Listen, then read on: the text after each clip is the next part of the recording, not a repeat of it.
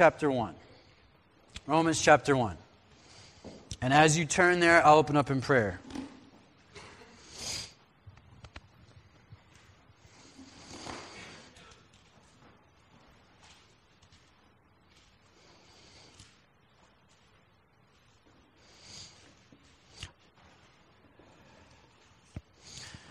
Father, we give this time over to you this morning. We thank you, Lord, that we could just celebrate in song, who you are, Father. And a lot of times in our lives, it's even hard to do that because of the pressures and things that's going on in and around us. But like Keith mentioned, Lord, it's the Psalms especially are full of the psalmist, David or Asaph or these other guys where they say, praise the Lord, O my soul. They just speak to themselves because they know it's the right thing to do, even though the whole rest of their body wants to collapse under the pressure and wants to be anxious. So, Father, I thank you that we can come before you and do that. We pray, Lord, that it was pleasing to you, Lord. And, Father, sometimes, even that last song, I'm trading my sorrows. I pray, Lord, sometimes a little more difficult than just a real quick mental trade-off. And so I pray, Lord, if people are struggling with that, Father, that they would truly be seeking your heart on that, Lord, and put themselves in position where it's a reality, where they don't have to own and carry a lot of stuff, where there's freedom in you.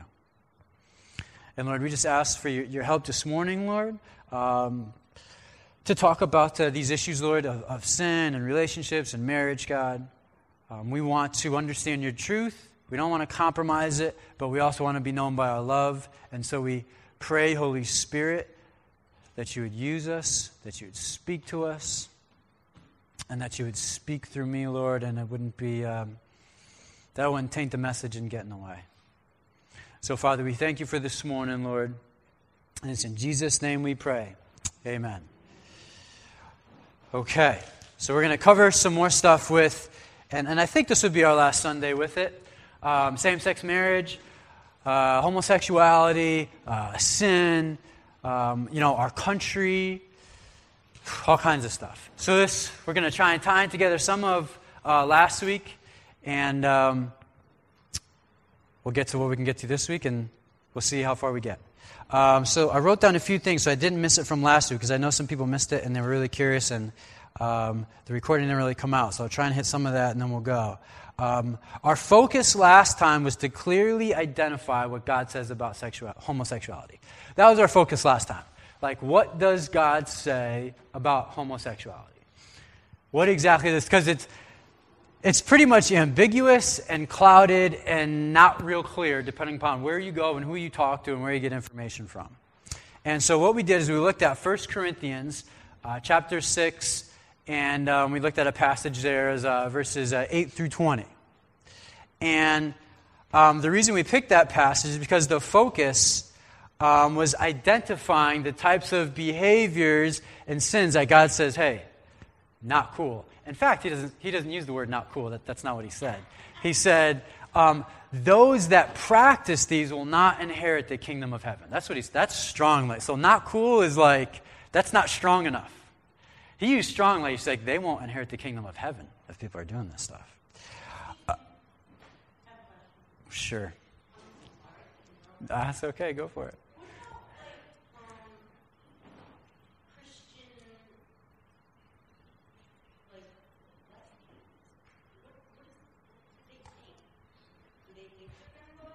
So we're starting there. So we're starting with Christian lesbians. So here we go. So what is the deal and how does it work? Now, it's a good question.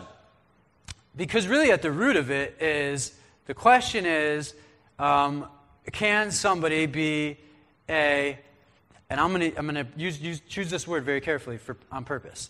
Can somebody be a practicing homosexual and still be a committed Christian?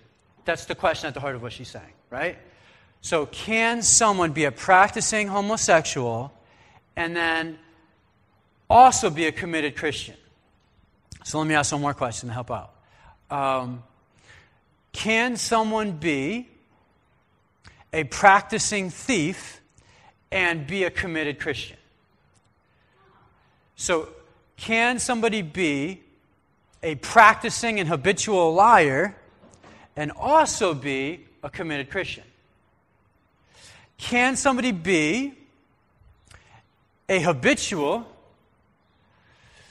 lustful person that treats men or women, whoever you are, as property and can't get enough, and is physically engaged in that all the time, and still be a committed Christian. That's why we looked at 1 Corinthians chapter 6 last week, is because all of those things in that passage, like homosexuality is just another sin. That's what it is. And that's why in that passage they list a whole bunch of other ones. And they talk about, or Paul talks about, being harsh and being selfish and being angry. And he lists that whole thing. And homosexuality is just another one on the list. But what our culture has done is we've turned it into, now somebody is defined by whatever their sexual preference is, and they get all of their identity from under that. And that's silly. People are worth so much more than that. They're worth so much more than that. Now, the reason why I chose that wording very carefully. Can somebody be a practicing homosexual? So let's change it. Can somebody be, I'm just going to put in quotations, can somebody be a homosexual and still be a Christian?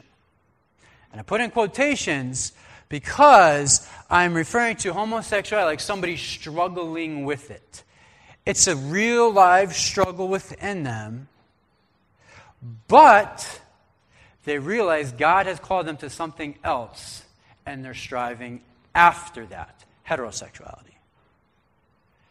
So can somebody be, in quotations, homosexual, or I probably should say struggling with homosexuality and be a Christian? And that answer is yes, absolutely. Because in that same passage in 1 Corinthians 6, we'll just go there real quick, right? We'll just look there real quick. Well, hold on one second. We'll go there real quick. So on 1 Corinthians 6, if you take a look, in that list, I'll just read them off. You don't even have to turn there. It says, do not be deceived, neither the sexually immoral. That's not just homosexuals. That's anybody sexually immoral. Adulterers. Then he talks about male prostitutes, sexual offenders, thieves, greedy, drunkards, slanderers, swindlers, shysters, right, extortioners, right? All these things are listed underneath.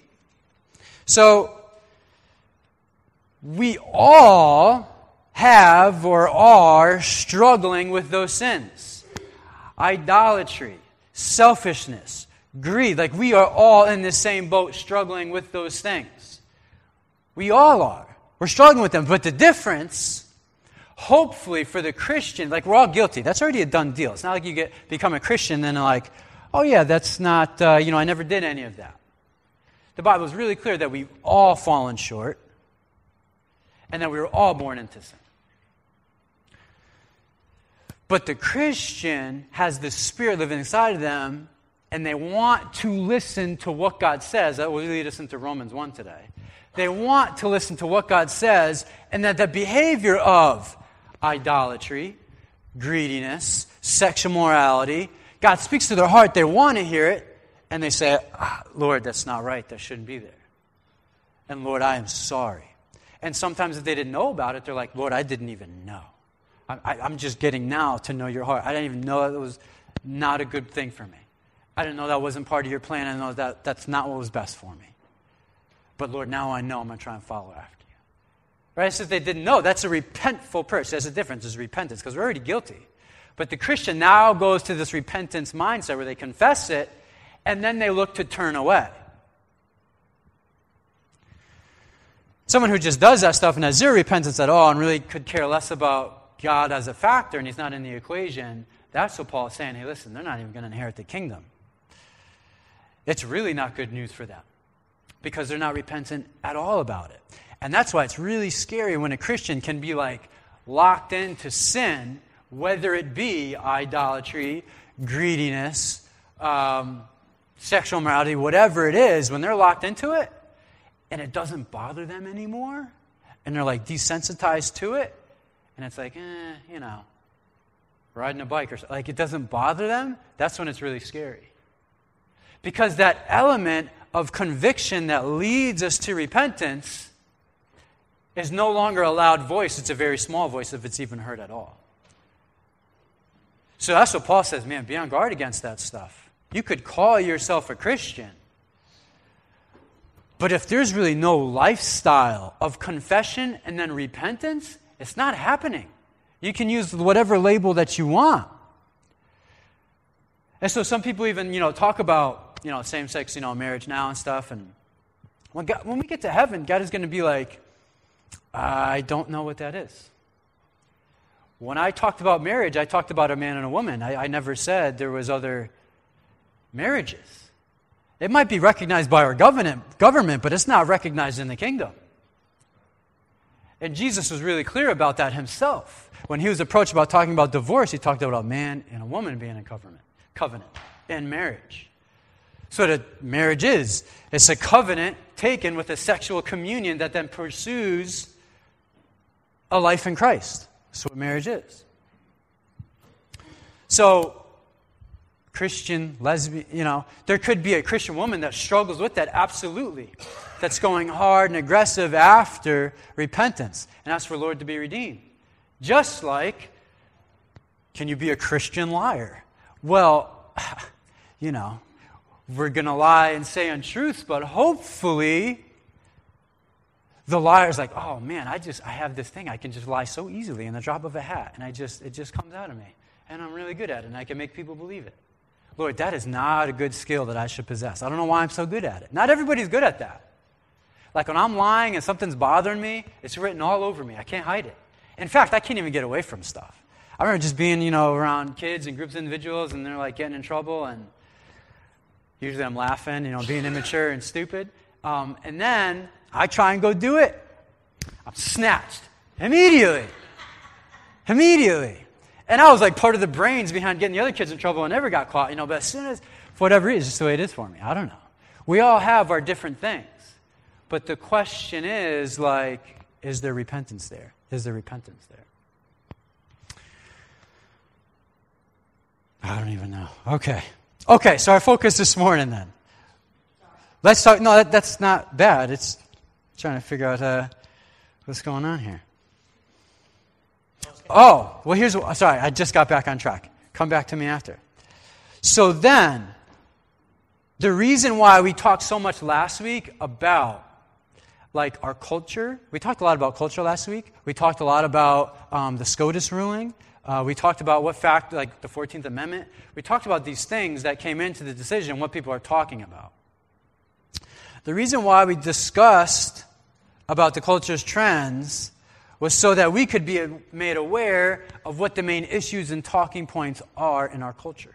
It's important to know that so we can be on the same page and also bring something of value to the table instead of the Bible says it's wrong, you lose. It's a horrible way to talk with people. Got to be able to reason and talk about what's going on. What are they even talking about in the Supreme Court room? It's pretty important because they're going to be setting the laws. Because whether we know it or not, we are tempted to interpret our readings of the Bible through the lens of what culture is deciding. Real easy to do that. So if there's a huge shift in culture now to redefine what marriage is, apart from what God says, it's really tempting to read the Bible in light of that and be like, well, I guess, the Bible is old and they wrote it a long time ago, and so I guess, we're just going that way. That's a danger. So we want to be on guard to avoid letting the culture interpret what the Bible says, no matter how much logical sense, no matter how many people on board, no matter how many experts or studies may even be done. Either God's Word is God's Word or it's not. And honestly, truthfully, at the end of the day, science and God, they match up a lot. Some people think there's this big rift, and it's just, I believe science, and I believe God, and there's this dividing line. You do enough research into it, and you get involved enough, you're going to see that they're very much alike. Because if God is who He says He is, how can He create an entire universe and people that are totally separate from what He created? He can't. It can only lead to support it. But it takes a lot of work and a lot of time and a lot of reading. Most people don't want to do a lot of that stuff. Because meanings matter. Meanings matter. When Paul wrote 1 Corinthians 6, he had a particular intention in mind, something he was trying to say. Like if I were to send you a text or an email about whatever, so then I send it to you, and then you look at it, and you're like, okay. And then you show it to like 4 other people. Let's pretend it's not like a confidential thing. Show it to 4 or 5 other people, and you're like, well, what do you think he meant by this? And then so-and-so is like, well, I think he meant this, you know. And then somebody's like, well, no, I really think he meant that. And then somebody else here, no, I really think he meant this. Like, you get into this thing of we start to create a meaning. I had a meaning and intention when I sent it. You could just ask me. The problem, though, is with the Bible, these guys are dead, right? These guys are dead. I can't call up Paul, hey, what was the deal, you know? So what God did is he gave his revealed word, and what we do is we read it and absorb it and meditate on it in light of the whole Scripture. So we don't become a people that see a thing and we're like, well, I think to me it means this, and then but that's what it means. That's not how it goes. Paul had an intention when he wrote this. See, the hard work is to discover now. Okay, let's discover what his intentions truly were. What did he want to say? What was he trying to say? That's a lot of work, especially when they're dead. You got to do a lot of work to figure that out because you don't want to misrepresent it or trying to communicate something into it that's not there. So what we're called to do is, one, find meaning, what these authors meant in here, Paul himself, and what our Supreme Court was called to do. They were called to look at the Constitution, and specifically the 14th Amendment, and specifically with regards to civil liberties and the Due Process Clause, and say, okay, what was their intention when they wrote this? What did they have in mind? They could not have possibly seen where the world would be in the 21st century, but they must have had something in mind and some intention. Now you have a group of 9 Supreme Court justices that sit in a room and they're like, well, I think it meant all of this. And some other guys and women, I think it meant this. So now you have this interpretation thing going on. But the hard work is done in trying to figure out what is actually trying to be communicated and figure out the intent. I never hope on Sundays you're just like, well, we said this at church, and so that just must be it. I hope, in fact, I know there's a lot of people ask me questions after, well, but I know you said this morning, but it says this somewhere else in the Bible. So that's good. That's good studying. That's being a good Bible student, figuring this thing out. God can take the tough questions. He can definitely handle it. So our point last week, homosexuality, among other stuff, it's a sin. Number 1. And number 2, it's along with other sin. So here's our focus this week. So how does a Christian pursue purity and love one another as though they lay their life down for them? So how does a Christian be around or be in a situation or be like across from a table or rubbing arms in a cubicle with somebody else that's totally entrenched in a life of the Bible would call sin? And of course, you're not going to, come right out and say, you're living in sin. And then, well, that's great. You're getting nowhere fast. Even if you're right. So what? You want to be able to communicate it, help them come to an understanding of where they're at and what it's leading to, and get involved. It's so easy to just come across and say, that's sinful, and then just take off. That's not what we're called to do. But how does a Christian do that? How do we respond? How did God even let this happen? How did we get to this point? So that's our focus this morning. So Romans 1. Let's take a look. Okay, Romans 1. Let me turn there. Page 796, you got the Pew Bible. Okay, because as Christians, we're not typically known for engaging and patient, compassionate, and intellectually honest conversations. That's not typically our MO. Oh, the Christians, yeah. Especially when you're talking about sinful things. We're not typically known for being kind of patient and understanding and having a lot of knowledge, brought to the table. So we want to try and do better than that this morning, because love it could be assertive, it could be firm, it could be direct. It could also be not compromising. And it could also be honoring and showing love to the other person at the same time. But boy, that takes some real leading of the Spirit to figure out how to do that. Because some situations you got to draw a line harder, and others you got to be softer. And you can't approach two situations the same way. So let's figure out what's going on here. Romans 1, verse 18. We'll read it kind of quickly, and then we'll talk about a couple of things, because I want to get to the response part. So it says, the wrath of God is, and Paul wrote this as well, the wrath of God is being revealed from heaven against all the godlessness and wickedness of men who suppress the truth by their wickedness. Since what may be known about God is plain to them, because God has made it plain to them. God's wrath is coming. Why? Because of the godlessness, removing him from the equation, and the wickedness of men. What makes them wicked? Here's what makes men wicked. They suppress the truth by their wickedness. You want to know what suppress means? Good visual illustration. Suppress is this. You take like a big, huge balloon, big, huge like ball, let's say a balloon, and you try and stuff that thing underwater, and it tries to pop back up again. Take it, the bigger one it is, the harder it is, to suppress down. So you take this big balloon, and you suppress that thing down. You're trying to hold it down, and then, you're off to the side a little bit, and, it pops up over there. And so you get back over it, and you try and suppress that thing out, and it pops back over there. And that's like what the truth is. His truth is coming up no matter what.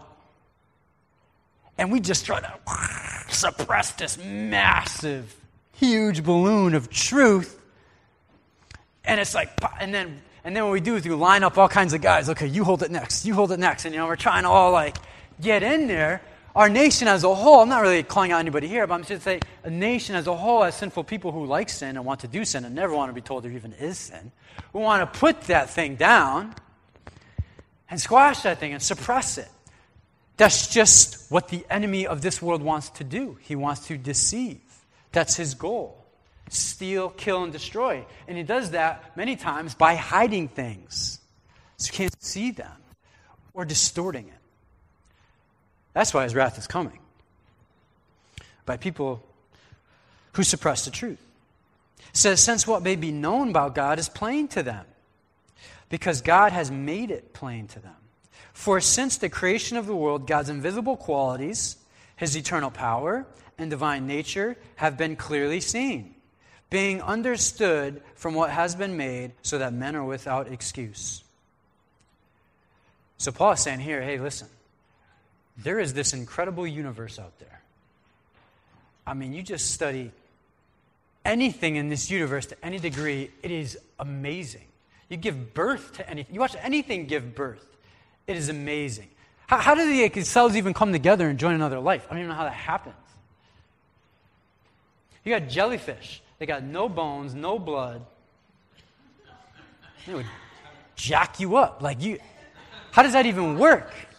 No bones, no blood, no brain? 3 B's. There you go. They have none of that. How does that? I don't even know. And that's just like a simple, silly illustration. It is so dynamic and so intense in this world. And it's not by accident.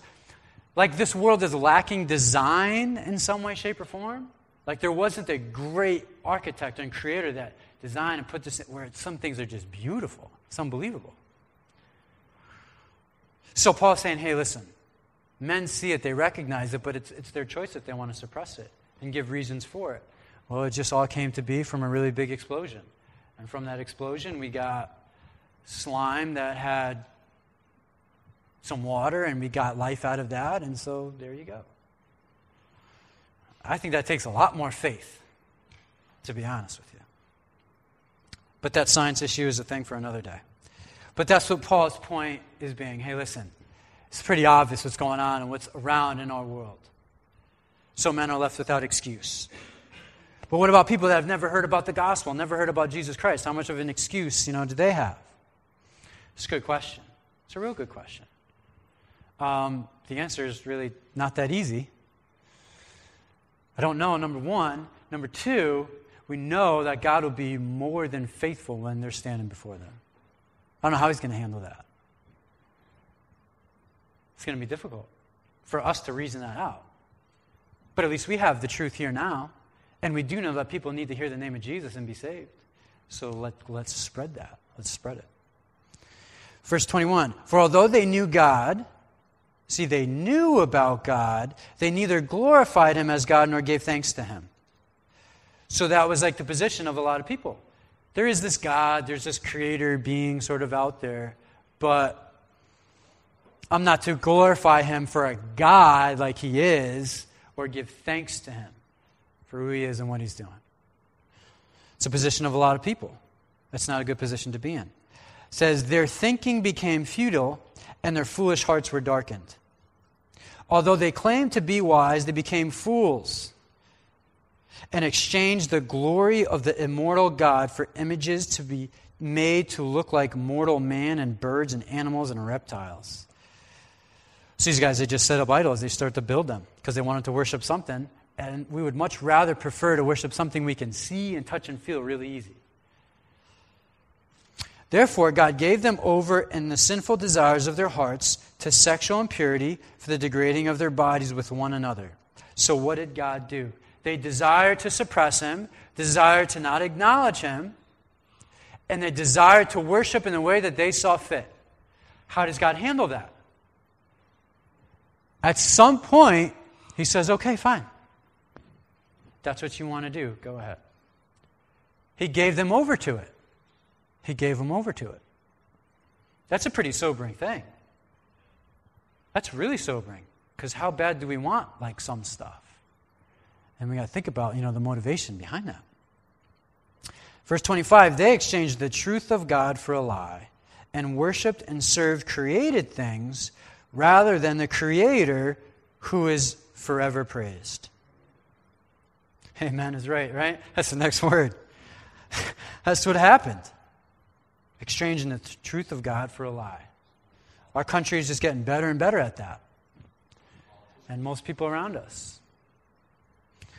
And they worship and serve created things rather than the Creator. Verse 26, because of this, God they gave them over to shameful lusts. Even their women exchanged natural relations for unnatural ones. In the same way, the men also abandoned natural relations with women and were inflamed with lust for one another. Men committed indecent acts with other men and received in themselves the due penalty for their perversion. So again, the Bible's making it really clear, hey, listen, this was not what I originally had intended. This only happened after truth got suppressed. Man wanted to go their own way, wanted to worship their own thing, and I was not going to hold them back from it. I gave them over to it. That's how you get here. This distortion then happens. So you take something good, like love and sex, and then you throw sin in the mix, and you throw distortion in the mix, we get to where we're at. Same-sex marriage, not good. You take something good, like food. You combine food with insecurity and fear, get an eating disorder pretty quickly. That's what he does. He's an expert at doing that stuff. You take irresponsibility, lack of discipline, combine it with money, hey, you become enslaved to debt. Happens real quick. He's really good at doing this stuff. We have to have the wisdom and discernment to see what's coming down the pike. That's why it's like, Christianity has all these rules, it's just he's just trying to, take away my individuality and my expression and who I am. It's there to protect us. He knows what's coming next. He wants to guard us from that. And he also knows we're fully capable of getting to a point where we just want nothing to do with him. We'll figure it all out on our own. It's a scary thing. Verse 28, furthermore, since they did not think it worthwhile to retain the knowledge of God, he gave them over to a depraved mind. Scary stuff. To do what ought not be done. They have become filled with every kind of wickedness, evil, greed, and depravity. They are full of envy, murder, strife, deceit, and malice. They are gossips, slanderers, God-haters, insolent, arrogant, boastful. They invent ways of doing evil. Yeah. They disobey their parents. It's interesting how that gets in there, right? When sin is running rampant. And that won't work as a parent, right? Like, you're full of sin. See, the Bible says, like, you're disobeying. So, you can't parent that way. But it's something like, to see and take note of. They are senseless, faithless, heartless, ruthless. Although they know God's righteous decree that those who do such things deserve death, they not only continue to do these very things, but also approve of those who practice them. It's a slippery slope. It says, you therefore have no excuse. The Christians, he's talking to Christians here in Rome. You Christians have no excuse. You pass judgment on someone else, for at whatever point you judge the other, you are condemning yourself, because you who pass judgment do the same things. So he's saying, hey, listen, don't use all the stuff I just told you to start going around and condemning people and calling them out in their sin. That's not exactly how to go about it. To recognize it and help somebody see it, to get them to turn from it, is much different than calling you out in it. It's a lot different. It says, now we know that God's judgment against those who do such things is based on truth. So when you, a mere man, pass judgment on them and you do the same things, do you think you escape God's judgment? Or do you show contempt for the riches of his kindness, tolerance, and patience, not realizing that God's kindness leads you toward repentance? What leads us towards repentance? His kindness. So you mean if I'm really harsh with somebody and argue really well and I'm super persuasive, is that going to get him to repent? Not a good chance. It might. It's just not a good chance. It says, but because of your stubbornness and your unrepentant heart, you are storing up wrath against yourself for the day of God's wrath, when his righteous judgment will be revealed. God will give to each person according to what he has done. To those who by persistence in doing good seek glory, honor, and immorality, he will give eternal life. But for those who are self-seeking and who reject the truth and follow evil, there will be wrath and anger. There will be trouble and distress for every human being who does evil. First for the Jew, then for the Gentile. But glory, honor, and peace for everyone who does good. First for the Jew, then for the Gentile. For God does not show favoritism. So it's pretty sobering stuff, right? And what it does is it shows how we get to the place where we're at. You get to a place, maybe you just start suppressing truth. Then you just start loving, doing, what you want to do. And then sooner or later start to worship whatever we want to worship. And then by that point, he's long gone out of the equation. And then what actually happens is we start to call evil good. And saying, hey, it's okay. It's all good. It's a really scary thing. And then if you get enough smart people around it to agree, then it has legitimacy. And then we go for it. Scary stuff. Scary stuff. All right, 2 points. And then a couple of familiar things that I think you've heard that hopefully I'll give you some responses that might help. So 2 points. Because here is the question.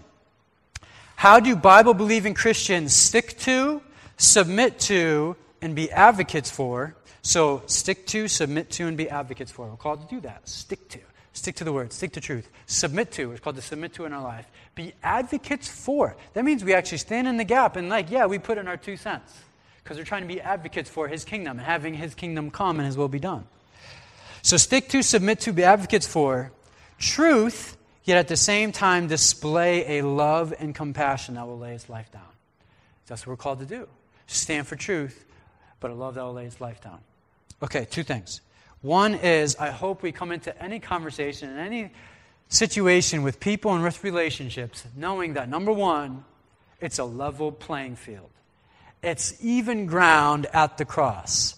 Nobody's better. I'm no better than you. You're no better than me. You might have more of a history, more whatever. I might have more whatever. La-di-da. We got sin going on.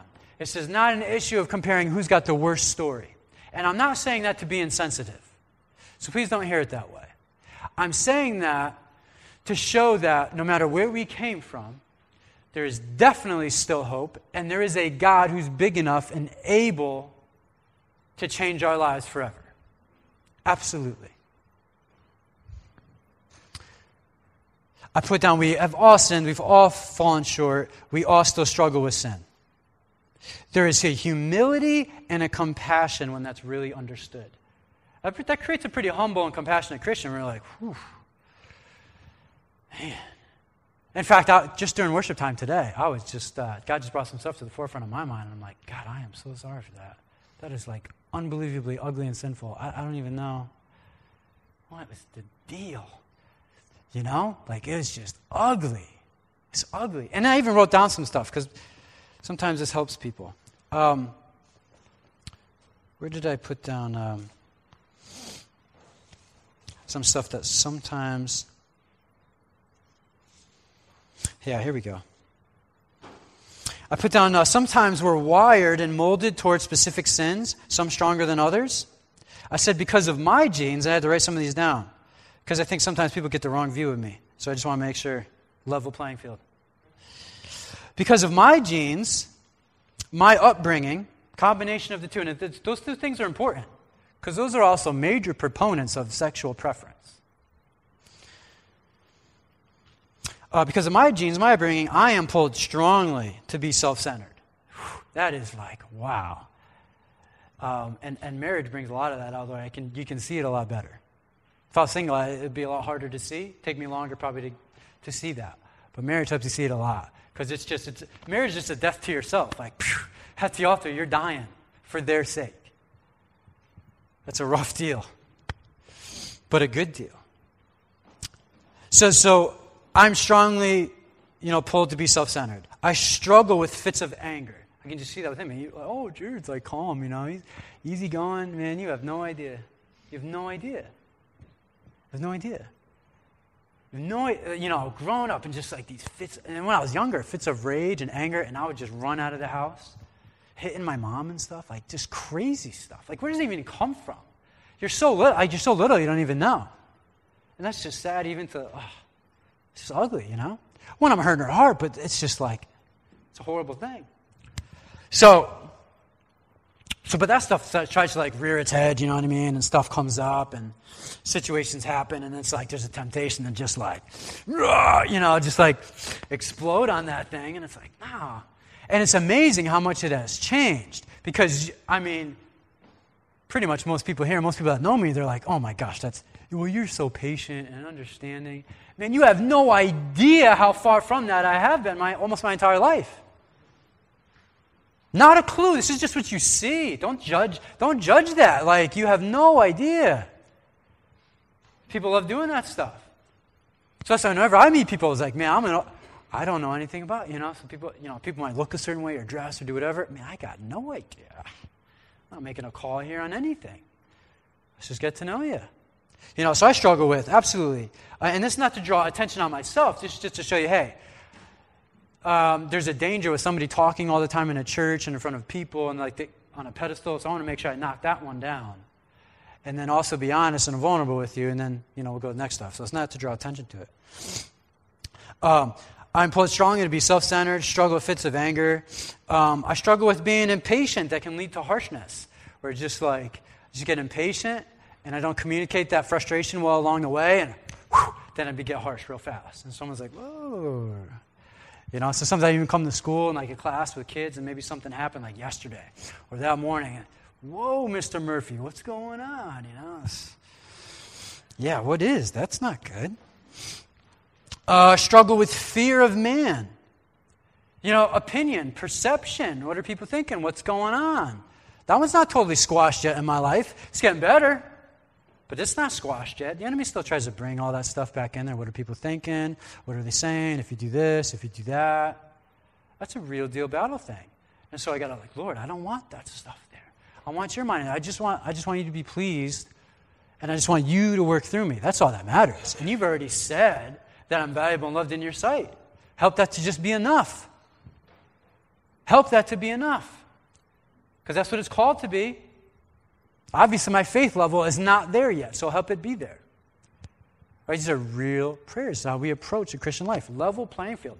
If someone's involved in communication like that with God, and then they come in contact with somebody who's just struggling with another sin, they're very much less likely to be like, you're just a sinner, you shouldn't do it. That's like not even on the radar. The calling is to invest and get to know and help them out. And if they don't want to give, they don't want to budge, and they're just stuck there, then, there's not much you could do. do the best that you can and then pray for them after, hopefully. But if they'll allow discussion, man, then just keep going with it. Okay, so that was point one, a level playing field. The only one unique thing about homosexuality is it does mention in the Bible, that the nation was destroyed for, in Sodom and Gomorrah. That was highlighted and that was brought up. And there isn't, there's also other nations in the Bible where sins are pointed out. But that's one that gets a lot of attention.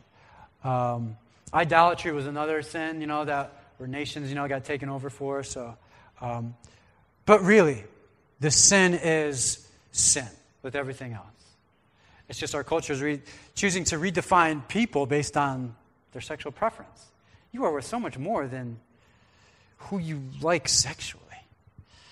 Point two, when the glory of God ceases to be our supreme treasure, distortions are present.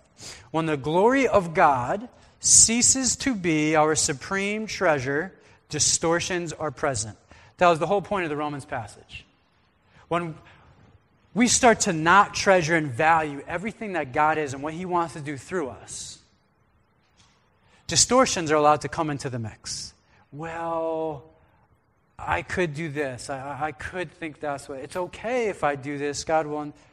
Some things He's made really clear. And we got to go after aggressively.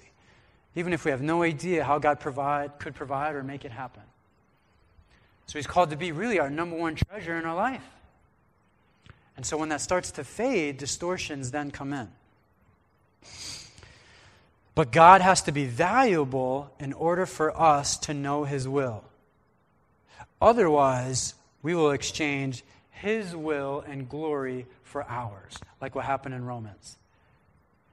People aren't exchanging glory for glory. That's what they did. I'm going to exchange my worship and glory for Him for myself. Because I want to do anything I want to do whenever I want to do it. And nobody can tell me otherwise. That's exchanging glory for glory. And when we do that, that's a really dangerous place and just leads towards God just giving you over to a depraved mind. So we've got to be really careful about that stuff. Because if He's valuable in our treasure, we're going to be able to know and understand His will. We're not going to be guilty of suppressing the truth. And as a nation, we're really good at suppressing the truth. Especially if it looks anything like the Bible or Christianity. So those are the two things. 2 points at least from that passage. One is that there's a level playing field. 2, when the glory of God ceases to be our supreme treasure, distortions are present. So a couple of questions and then here's some responses. Is there a kind of compassion and understanding that they are struggling with a sin without their Savior? Is whoever we're interacting with and talking about same-sex marriage and all this stuff and any sin in general, is there some kind of compassion and understanding there that they are struggling and trying to battle this thing and they're doing it completely apart from their Savior? They don't even know who He is. That He's not even there. That there's even another way. I hope we enter the conversations like that. That makes us a lot less to just, be ready for a fight.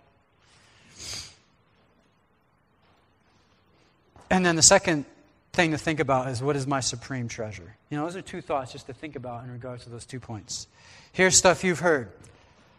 People are born this way. They don't have a choice. Gay is the new black. You've heard that one, right?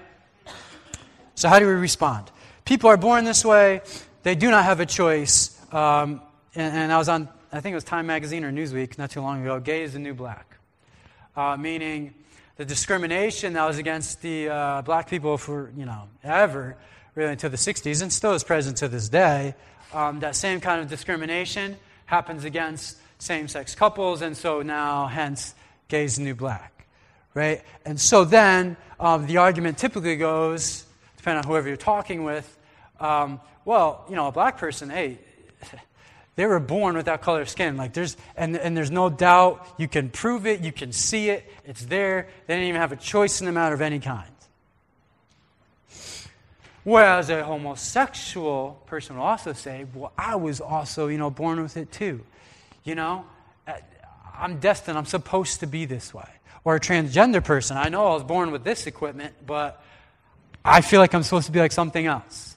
And so they get a surgery and do all the thing, and they do something else. Right? A couple of things. One thing is this, and we can't get into all these now, but write them down and check them out later. This is good. This helps us to engage a culture in an intellectually honest way.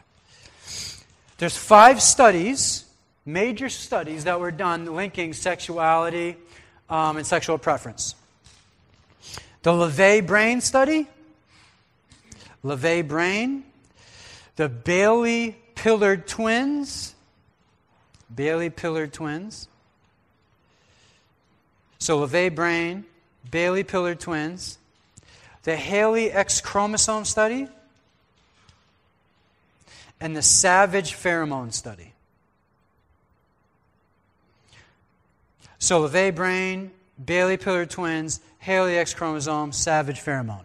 Now the first one there is really the most recent, most interesting, is that that guy basically went in and he found a part of the brain that was actually a little bit smaller and actually homosexual men, and more the size of like women's. And so, people took that and really ran with that and said, oh, this is something that supports a gay gene and all this stuff. And he himself said, hey, listen, don't, and he was a gay man himself who actually did the study.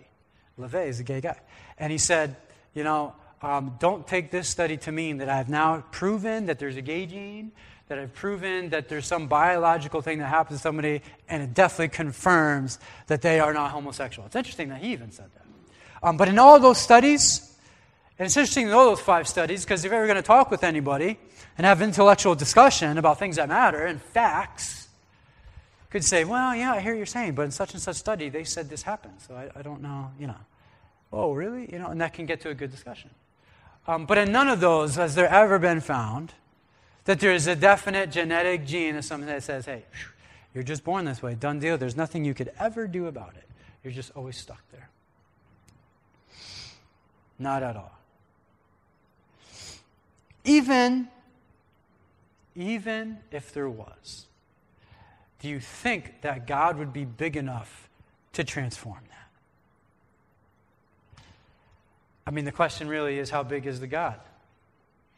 If he's only big enough to handle things that are only dealt with in DNA and genes, he can't touch that, but he could touch other stuff.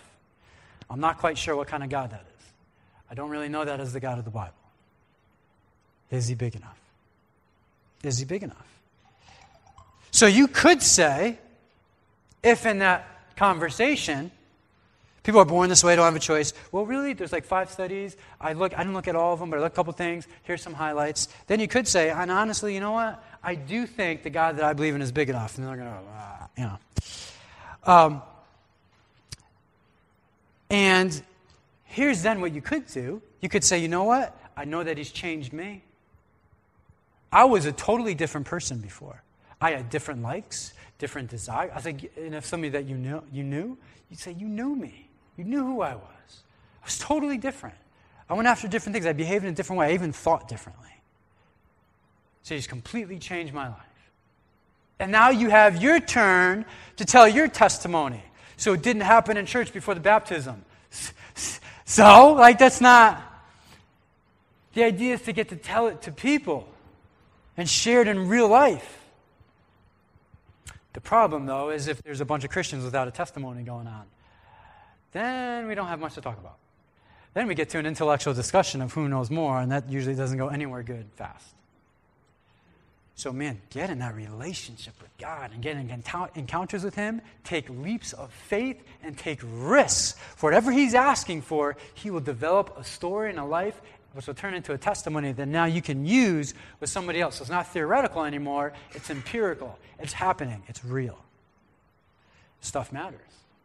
So how about another one? Why should your religious convictions be imposed on everybody? I've heard that one, right? Why should your religious convictions be imposed on everyone? Here's the thing. Follow up. Here's the way you could respond. 1, all laws discriminate and impose convictions on people. Every law does. As soon as you make a law and make a declaration, you're immediately discriminating against somebody. So our current ruling in same-sex marriage. Like, you can't be 13 years old and get a same-sex marriage. You automatically discriminate those who are 15 and younger. It's discrimination. It also discriminates against polygamy, having multiple wives. You just discriminated against that group. You just discriminated against polyamory. Polyamory is like having an open relationship. Well, you kind of like, we're like together, but you can also, have a relationship with so-and-so, bring them home, and then maybe you want to have a marriage like that. It's not quite like polygamy where you're like connected to them, but polyamory is a little more free. Bestiality. You just discriminated against those people that would choose to be in a romantic sexual relationship with animals. Right? You just discriminated that. Like if you want, as soon as laws happen, you discriminate. As soon as they happen. So all laws are discriminatory. Absolutely. So convictions and discrimination is going to happen. So now the question is, how is the right way to do that? Where is the right way to do that? And then a better question is, what did the founding fathers, the writers of the Constitution, what do they have in mind when they're talking about rights and discrimination? What was the meaning that they intended? Not what am I trying to read into it, but what were they actually trying to say? That takes a lot more work. That can lead to a much better discussion with somebody as well.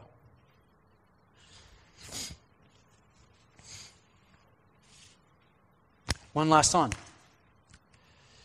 Why is it a bad thing that thousands of same-sex couples can now have a legitimate marriage recognized by the government? It's another question. You'll probably hear, maybe have seen or heard or read. Why is it a bad thing that thousands of same-sex couples can now have a legitimate marriage recognized by the government? It's a good question, right? Why is that bad that a nation has chosen to recognize all forms of love? Your possible response could be, well, if that's what the Constitution writers wanted to do and say, then is freedom of expression of love ever have boundaries? And if it doesn't, how far do we go? And how is it right to stop there? Possible response. Okay? Then the conversation maybe goes a little bit further and you can talk personally. Now you have an opportunity to share your faith a little bit more. Well, personally, I do believe my worldview is different. I think that there's a thing called sin in the world. And I think like we're all, guilty of it. I got my stuff, and then start to share your testimony. Right? Because most discussions with people are only going to get so far with facts and the Constitution and the amendment. You're only going to get so far with most people. Most people, one, don't really care. And then two, it's just, we don't have a lot of time to be looking and reading about all that stuff. Most people, when you're talking with them, it gets down to one-on-one. Okay, let's just talk about stuff here. Let's see where you're coming from, see where I'm coming from. And then we get a chance to share. All right, so here's the bottom line. And we'll close with this.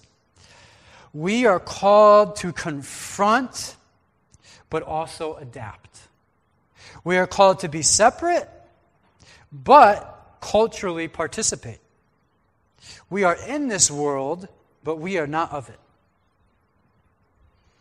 We are called to delight in truth, as it says in 1 Corinthians 13:6. We're supposed to delight in the truth.